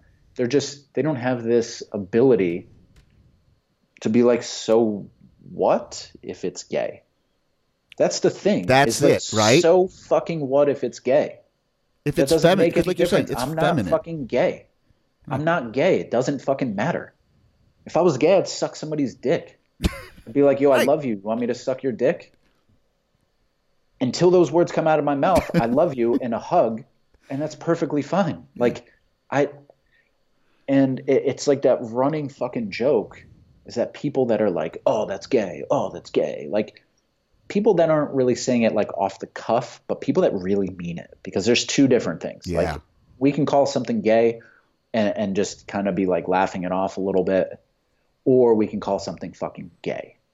We're really like we're threatened by it. Mm-hmm. But those people that are threatened by that are probably fucking gay and afraid to come out. And it's like, yo, man, just fucking come out. Like, it's that's a safe it. You're going to be. It's okay. It's 2019. I understand some shit literally just happened to a famous actor 2 weeks ago. Yeah. Okay. Who is, I think he's gay and he's black. Yeah. Okay. And he just got beat the fuck up. And bleach and shit poured on. It was fucked up. But you're literally like, nobody fucking cares. And the people that do care, well, fuck them. Fuck them. Fuck off. Yeah. Right? A lot of people don't like me, and I don't need them to like me. And it's the same thing. But the problem is that you can get like a gang of these people together. But the thing is that, okay, well, why don't you, as a gay man, get a gang of fucking gay dudes together and fucking get a baseball bat. And when somebody fucking does that shit, you crack them over the fucking head. Because then all of a sudden, all these things that are happening in an isolated community are going to go down, probably significantly. And that's something that a lot of people probably don't think of, that maybe violence is the answer in these situations. Maybe these people should get their fucking heads kicked in. Maybe, somebody calls me gay in the fucking street and I am fucking gay, but I do jujitsu and I'm like, hey, why don't you come over here and suck my fucking dick? And I shoot a double and I break this guy's fucking arm. And then I spend the next couple of minutes kicking their fucking head in. Okay? It's tough, but you know what, man? Probably this guy's friends that probably feel the same way gonna think twice. That's why I'm not for a gun-free school zone, because as soon as these fucking people go in to shoot up a fucking school and start getting shot back at, they're probably going to think about doing that next time. But back to even fucking school shooters, man, maybe some hugging and telling that person that they're okay. It's okay to have these feelings that you have, but I love you anyways. Maybe a couple of those could have prevented a school shooting. But most of those school shootings, they're on SSRIs, but nobody wants to fucking like talk about that kind of fucking medication and how it manipulates your brain to do these crazy violent acts. And guns don't necessarily convince people to fucking go shoot other people. But yeah, I mean, I think that it's, my last guest, Sean, I just put up our podcast we had up today or yesterday. And this dude's super straight-laced, he has drinks every once in a while, but never did drugs. And he's recently moved to Austin a few years ago, and he's the content director at Onnit. And he started experimenting with hallucinogenics and talking about these kids, like, these little things like hugs or insight or self-awareness, it's just lost. Yeah. And it gets worse. But I think that whole thing that you just talked about, that the entirety of the way you look at raising your son, and I'm not a parent, so I don't know, but I hope, I really do hope that everybody looks at raising their child with that much thought, with that much insight. Because whether their ideas are different than yours, or they're right or they're wrong or whatever, if someone's putting that much thought into how to create a better human being or the next generation of better human beings, it can't go completely wrong. I mean, just like I always laugh with Sarah because I'm like, I love watching your Instagram because I love the way you and Avedon. I mean, just it's so like, and anyone, if you follow Rob on Instagram, like his stories, like my biggest, most favorite thing in the world to watch on Instagram is you throwing shit at Avedon's face in the grocery store. Yeah, but it's like this playful, like that. Like I don't see a lot of parents that, because I know that a lot of them are stressed and all this, but play is so fucking important, and that's we're losing it. Children learn. Children don't learn anything else unless it's through the lens of play. And I don't know when that ends. I don't think that it ends, because now, like, the way I teach people is through play. The way I've learned so much about myself in the past year and a half, 2 years, has been fucking putting on pajamas or some fucking, spandex and going and wrestling around with my buddies. Yeah, man. It's dope. Jiu-jitsu it's play, even though it's very serious and there's all this. At the end of the day, we're fucking having a good time. We're goofing around and we're playing. And I'm learning so much. You call it playing jiu-jitsu. You're a jiu-jitsu player. And that's what it is. You're just wrestling with some guys that you know. And it sucks that fucking ego It's gone out of you. That's why I have my son. I have Abaddon in jiu-jitsu now, because I want that ego choked out of him. I want him to know immediately, if not sooner, he is not invincible. Somebody can come up behind you and choke you, and if you tap, they might not fucking let go. Yeah. All right? Somebody might fucking know more jiu-jitsu than you, and if you try to bully that person, you're going to get fucked up. And in the street, it's their choice of when to stop. It's no longer yours. Yeah. So I actually allow my son to watch UFC fights with me, and we talk about them, because it is real life with real life consequences. Some parents are blown away by that, but I'm blown away that there isn't something that brings your kid back to reality after watching hours of cartoons. Yeah. There's nothing real about cartoons. I need my son to be grounded in reality. Like, we still play around and fucking play pretend and chase each other and fucking play characters, and he talks to me, but he's always asking me, hey, is this real? Hey, is this real? Are werewolves real? Vampires real? What about zombies? Is that real? And I have to be like, no, none of that's real. But I have to spin it in a way where he might think that he can be imaginative like that. So he's learning how to read and write right now. And I was like, hey, you basically only need a little bit more skill in your reading and a little bit more skill in your writing. Guess what you can do? You can write a book. He's like, I can write a book? I was like, yeah, man, you could write a book.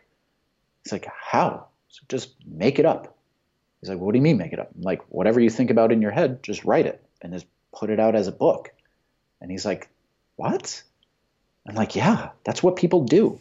And so now when he asks me if something's real because we just watched, like a scary movie or something, and I'm like, oh no, man, somebody just made that up in their head and they just wrote it and somebody paid him money. It's like, you can just make up stuff in your head, write it down, sell it. He's like, oh. So I got to keep him in reality. But it's kind of cool that you can think about things like that, because, like, in reality, that's something that I don't even think about. Like, yeah, it's just like, you just gotta you can write. This is just it. Is it real? No, but it is. It came out of this person's head, and now it is real. Now it's this thing in a book, and it's simple, but that's cool as shit. Like, when you think about it, that's fucking cool. And to me, that's masculinity. That's the masculinity I'm trying to show him, is that let's be creative. You like trucks and crashing them and having guys fucking get run over by your fucking trucks and sword fights and shit. Like, awesome. Do that stuff. Learn from that. But maybe when you get older, write about that. Like, let's be creative. Let's find out what your creative outlet is. Right. Okay? You want to be a blue-collar worker? Dope. Good. He's told me he wants to drive a UPS truck when he's older. I was like, awesome. That's great. That's a fucking job. People retire with awesome fucking retirement packages with that. Yeah. A dope-ass 401k, good retirement, good insurance, and why not allow him to want to do that? But that's the stuff that I'm trying to do with my son. And I don't know if other parents do stuff like that. I don't know if other parents even think about that, but I can't worry about, what other fucking stupid parents. The worst thing about me being a parent is other stupid parents. That's the worst thing about being a fucking parent, is other fucking parents, dude. I used to think about what you were doing when you were walking around in McGorlick Park with those people in Greenpoint.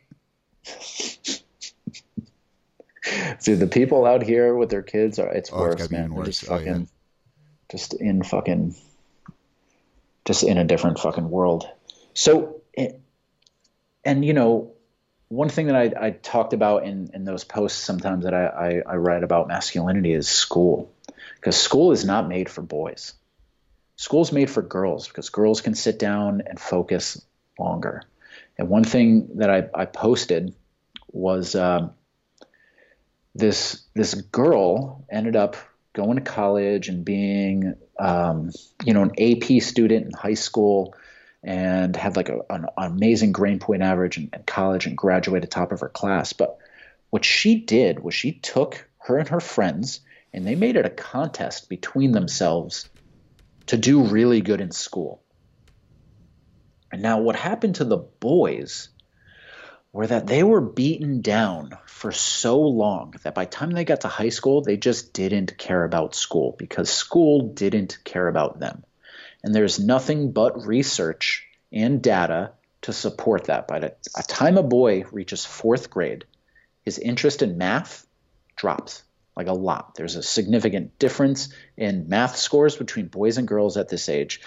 I can't remember off the top of my head the age, but there's a significant reading and writing difference between girls and boys by time they get to, I think, middle school. And that's because there's these little things that start happening in school one by one that start adding up against boys. Now, for instance, this is happening in my son's school right now, McKinley Elementary School in Santa Monica. Kids are not allowed to play tag. That's okay. Ridiculous. So I'm willing to bet that 99% of the people playing tag are boys. Probably. Willing to bet. Okay? Maybe like one or two girls run around in there once in a while. But they're not allowed to play tag because A, they're going to get hurt, and B, they might push somebody and start a problem, which are two things that kids need. They need to get hurt in order to dust themselves off and be able to get the fuck back up and continue on with their life. All right? And two, is that their conflict resolution, their problem-solving skills between each other are going to suffer if they can't get into an argument and then just figure it out between themselves. Because the kids aren't fucking doing that, man. It's fucked up. And we're going to end up having kids that don't know how to act correctly in a work environment. Okay? There's only so many startups that tech bros are going to be able to have. Okay? And not all these people graduating and going through our school system right now are going to be tech bros. Okay? Some of them are just going to be regular fucking like cogs in the wheel at some shitty corporate fucking office job.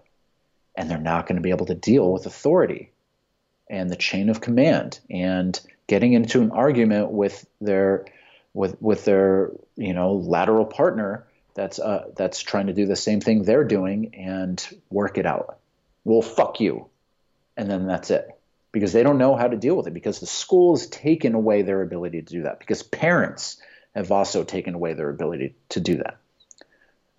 Sometimes when Avedon will be like wrestling with his friends at the park, and like I'll see like the parents see it and they'll try to break it up, and I'm like, hey, let them wrestle. They're kids, they're boys. Let them wrestle. Yeah. The phrase "boys will be boys" is an actual fucking thing. I'm not going to cut that out of vocabulary. Right. Boys being boys is not rape. No. Okay? If a dude rapes a chick, that's not boys being boys. That's fucked up. That guy has a problem. Okay? Probably needs to be subtracted from our society in one way or another. Okay? Nobody's down with rape. Rape culture is not cool. If you watch that Ted Bundy documentary, the whole town showed up happy that this guy was going to prison. Nobody was cool with this guy raping and killing women. Right. That's I saw that and I was just like, what the fuck is everybody talking? Nobody's cool with it. Right. There's nobody, and the people that are cool with it are the outliers in society that are criminals. I'm not a criminal. I'm not cool with people that I know raping somebody. or sexually assaulting somebody or pressuring somebody into sex. Nobody's okay with that. Okay, so let's take that off the table. But boys will be boys. Girls and boys, they can wrestle. I don't really see it too much in Avedon's friend group. Girls wrestle. I've never seen two girls that are young just like wrestling for fun. So that's a boys club thing. That's what boys like to do. Okay? Yeah, there's outliers, that girls that fucking wrestle. I mean, there's fucking Olympic judo fucking gold medalist who's going over to MMA. Every girl in MMA, right? Those are all outliers. They're 1% of 1%. But boys will be boys. Boys want to fight and boys want to wrestle. That's a part of being masculine. That's him expressing his masculinity and what his DNA and what his body wants. We're just stupid animals doing stupid animal shit. And that's how they learn. And I think the suppression of it is actually a big contributor to a lot of stuff that goes on. And when you take that and tell a boy that this part of him is bad and needs to be removed, it's going to come out in another way. Yeah, and it's a fucking pressure cooker. It's a pressure cooker where it's just inches at a time, man. It's a game of inches. All right? You tell these kids, these boys, you can't play tag. Okay, well, I'm not wanted at this school. Maybe those exact words aren't coming out, but that's there. And now in first grade, maybe they get caught doing something else, playing tag again. And now because they're a little bit older, the teacher, whose chances are female, is going to be a little tougher on them. Okay, now you need to go sit down. Now you don't have recess anymore. Now you can't run around and burn that energy out. Okay, and now this person is labeled as a troublemaker. Second grade comes, same thing, but now he's building up a little resentment. Now he's talking back to the teacher a little bit. And now he doesn't want to do his second grade homework anymore. Okay? And now by third and fourth grade, we're seeing this difference in grade scores, in learning, in wanting to participate in these things. Okay? And it's because of little, tiny, incremental assaults on little boys. You know why kids don't want to sit down in school? Because they're not supposed to be sitting down. They're kids. True. It's true. Especially boys. It's an industrial solution to a problem that does not exist. Yeah. It's just fucking, and I have to, I talked to him about it. He told me actually in the car yesterday, he was like, hey, I got to tell you, I got in trouble for playing tag again. And I said, listen, Avedon, go play tag. I'm going to stick up for you, okay? They tell you not to play tag, just go back to playing tag, okay? And then I'm going to come down there and I'll stick up for you. I want you to know that I'm your father, and if it's something like that and you get in trouble, I do not care. There's laws that are meant to be broken, and there's rules that are meant to be broken, and that's one of them. It doesn't make sense to me, probably doesn't make sense to any other fucking parent, but it makes sense to the school because they want to cover their ass. But guess what? I don't give a shit about what the school fucking says, because I'm going to support my son, and he's going to know for his whole life that I support him. My job as a parent is not to tell my son what to do. It's to help him discover what he can do. That's my job as a parent. I'm just a helper. I'm not like somebody that controls him. I'm not a controller. I'm a helper. Hey, you know what? If you do that, you might get hurt. Go do it anyways. Mm-hmm. That's it. That's my fucking job. Mm-hmm. Hey man, if you put a key in that light socket, you're going to die. So you can't do that. So it's stuff like that. Hey, you can't run face first through this fucking screen door because you're going to break the screen. It's just that shit. He doesn't know any of those things because he's a kid. He's a blank fucking slate. So that's really the process of how these kids are getting beat down. There was an example where there was some school, I want to say Minneapolis, Minnesota, that didn't allow kids to throw snowballs at each other. And the kids that threw snowballs, I think they got like a day suspension. These were like second graders and third graders. And the whole community came around and was just like, no fucking way. You're gonna create this systemic buildup of these kids resenting school, and it's going to have a direct effect on their graduation rates, on their level of education, and what they care about afterwards. All right, because somebody does bad in school, what opportunities are they really going to have outside of it? Right. All right, I'm a big proponent of secondary education, going to college after school. If only to learn how to decipher information. Mm-hmm. So if you take these kids and something like throwing a fucking snowball at each other, which is totally harmless, totally fun, who cares if a kid gets hit in the side of the head and their ear swells up? So what? So what? And these adults, these baby boomers, chances are these people are baby boomers, are the biggest plague on this fucking earth. Baby boomers are the biggest plague on this fucking earth. They're disgusting. They depleted our natural resources, ran up the deficit so fucking high, and they created this issue. I honestly think that this whole nerfed world that they're trying to create is because they just grew up so fucked up, the baby boomers did. But they're trying to just walk it back a little bit. But they're fucking it up for this next generation. They fucked it up for me too. So we knowing that, and I can't change an entire fucking school system, man. But knowing that, I have to be there for Avedon. I have to be that light in his life to help him, to talk to him, to go through it, not to get mad at him, okay? Because that's just going to oppress him. I don't want to oppress him. I want to open him up. He's already shy enough. I need to open his world up to everything. I need him to have these experiences. And if he has those experiences, he has good male role models in his life as well as good female role models.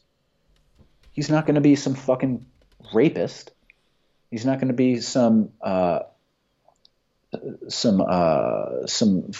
fucking degenerate slapping women around, and he's going to not be a school shooter. I just need him to be a gentleman. That's it. That's my job. Gentleman, educated, has an imagination and can decipher information. And that's really the opposite of what schools are building these young men up to be. I think we came full circle there, man. I think we started with the idea of gentlemen, and I think we came back to it. All right, so we're gonna start closing up, but I got to do my little thing. So I do this little I stole from Actors Studio, that show, James Lipton. So here's like 10 questions, and I just like this. It's a fun little way to kind of close it out. So first question: what is your favorite non-curse word? Favorite non-curse word? Damn, man. Nothing but fucking curse words. I'd probably say like something silly like love. Love. What's your least favorite word? Least favorite word. Probably toxic masculinity. There you go. What turns you on creatively, spiritually, or emotionally? What turns me on creatively is other creative people pushing boundaries, just being fun. Probably other creative people and seeing their process. I love the creative process. I love seeing other people go through it or tell me about their creative process, stuff like that. Like even seeing you like doing a podcast. I'm like, damn, like, oh, he's got like a nice mic. He's got a headphone. We're just doing this over Skype. Like, this is pretty dope, man. Like, good for Jeb. Like, this is sick. Like, I'm inspired by you right now, man. This is awesome. Awesome. What turns you off? Just, this is so like cliche, but like that artificialness that a lot of people need to put on a front to impress you or to appease you, or you know, what we were talking about before, that fake masculinity, machismo, like wounded dog barking all the time because they need to just let you know. That kind of shit, that's probably the biggest turnoff in my fucking life. And weak-minded people that will come around me and kind of get to know me and then just be like, you know, I was like really scared of you until I really got to know you. I'm like, well, now I don't want to know you anymore because you're a weak-minded person and we don't need to connect anymore. There's no adult that could ever intimidate me. Yeah. You know? What's your what's your favorite curse word? Probably fuck. Yeah, it's gotta be. I could use it for everything. Even if you were going to come over to my apartment later on, we were going to hang out, I would probably write you and be like, yo, Jeb, we fucking. You know, and some of my friends know that means like, yo, we hanging out. What sound do you love? I like the sound of good hip hop. Good old 90s golden era hip hop. Fuck yeah. Now, what noise or sound do you hate? The constant ringing in my fucking ears. From all the shows, the tinnitus? Yeah. Yeah. What profession other than your own would you like to attempt?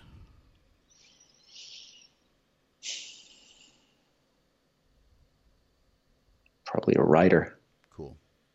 Now, what profession other than your own would you not like? Probably like a fucking... Actually, I don't know. I would probably try any that are around me. I wouldn't say that I wouldn't like any of them.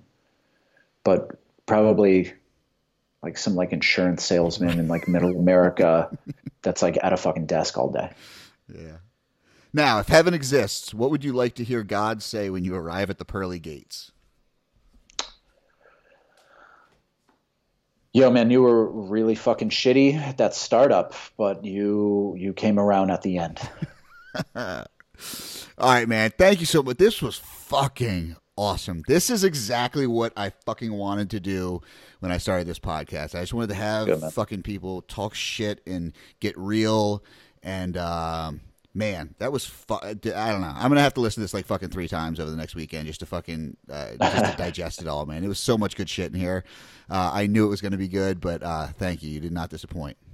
Thanks, man. It's good to hear from you. It's good to see you doing well, man. Thanks, man. Thank you. At least enjoy. Actually, it's been raining for the last week, right? But enjoy that California sunshine. At least you guys have fucking warm weather. Thanks, homie. Yo, All right, man. brother. Thank you, Jeb. Talk to you soon, man. Take care. Good luck.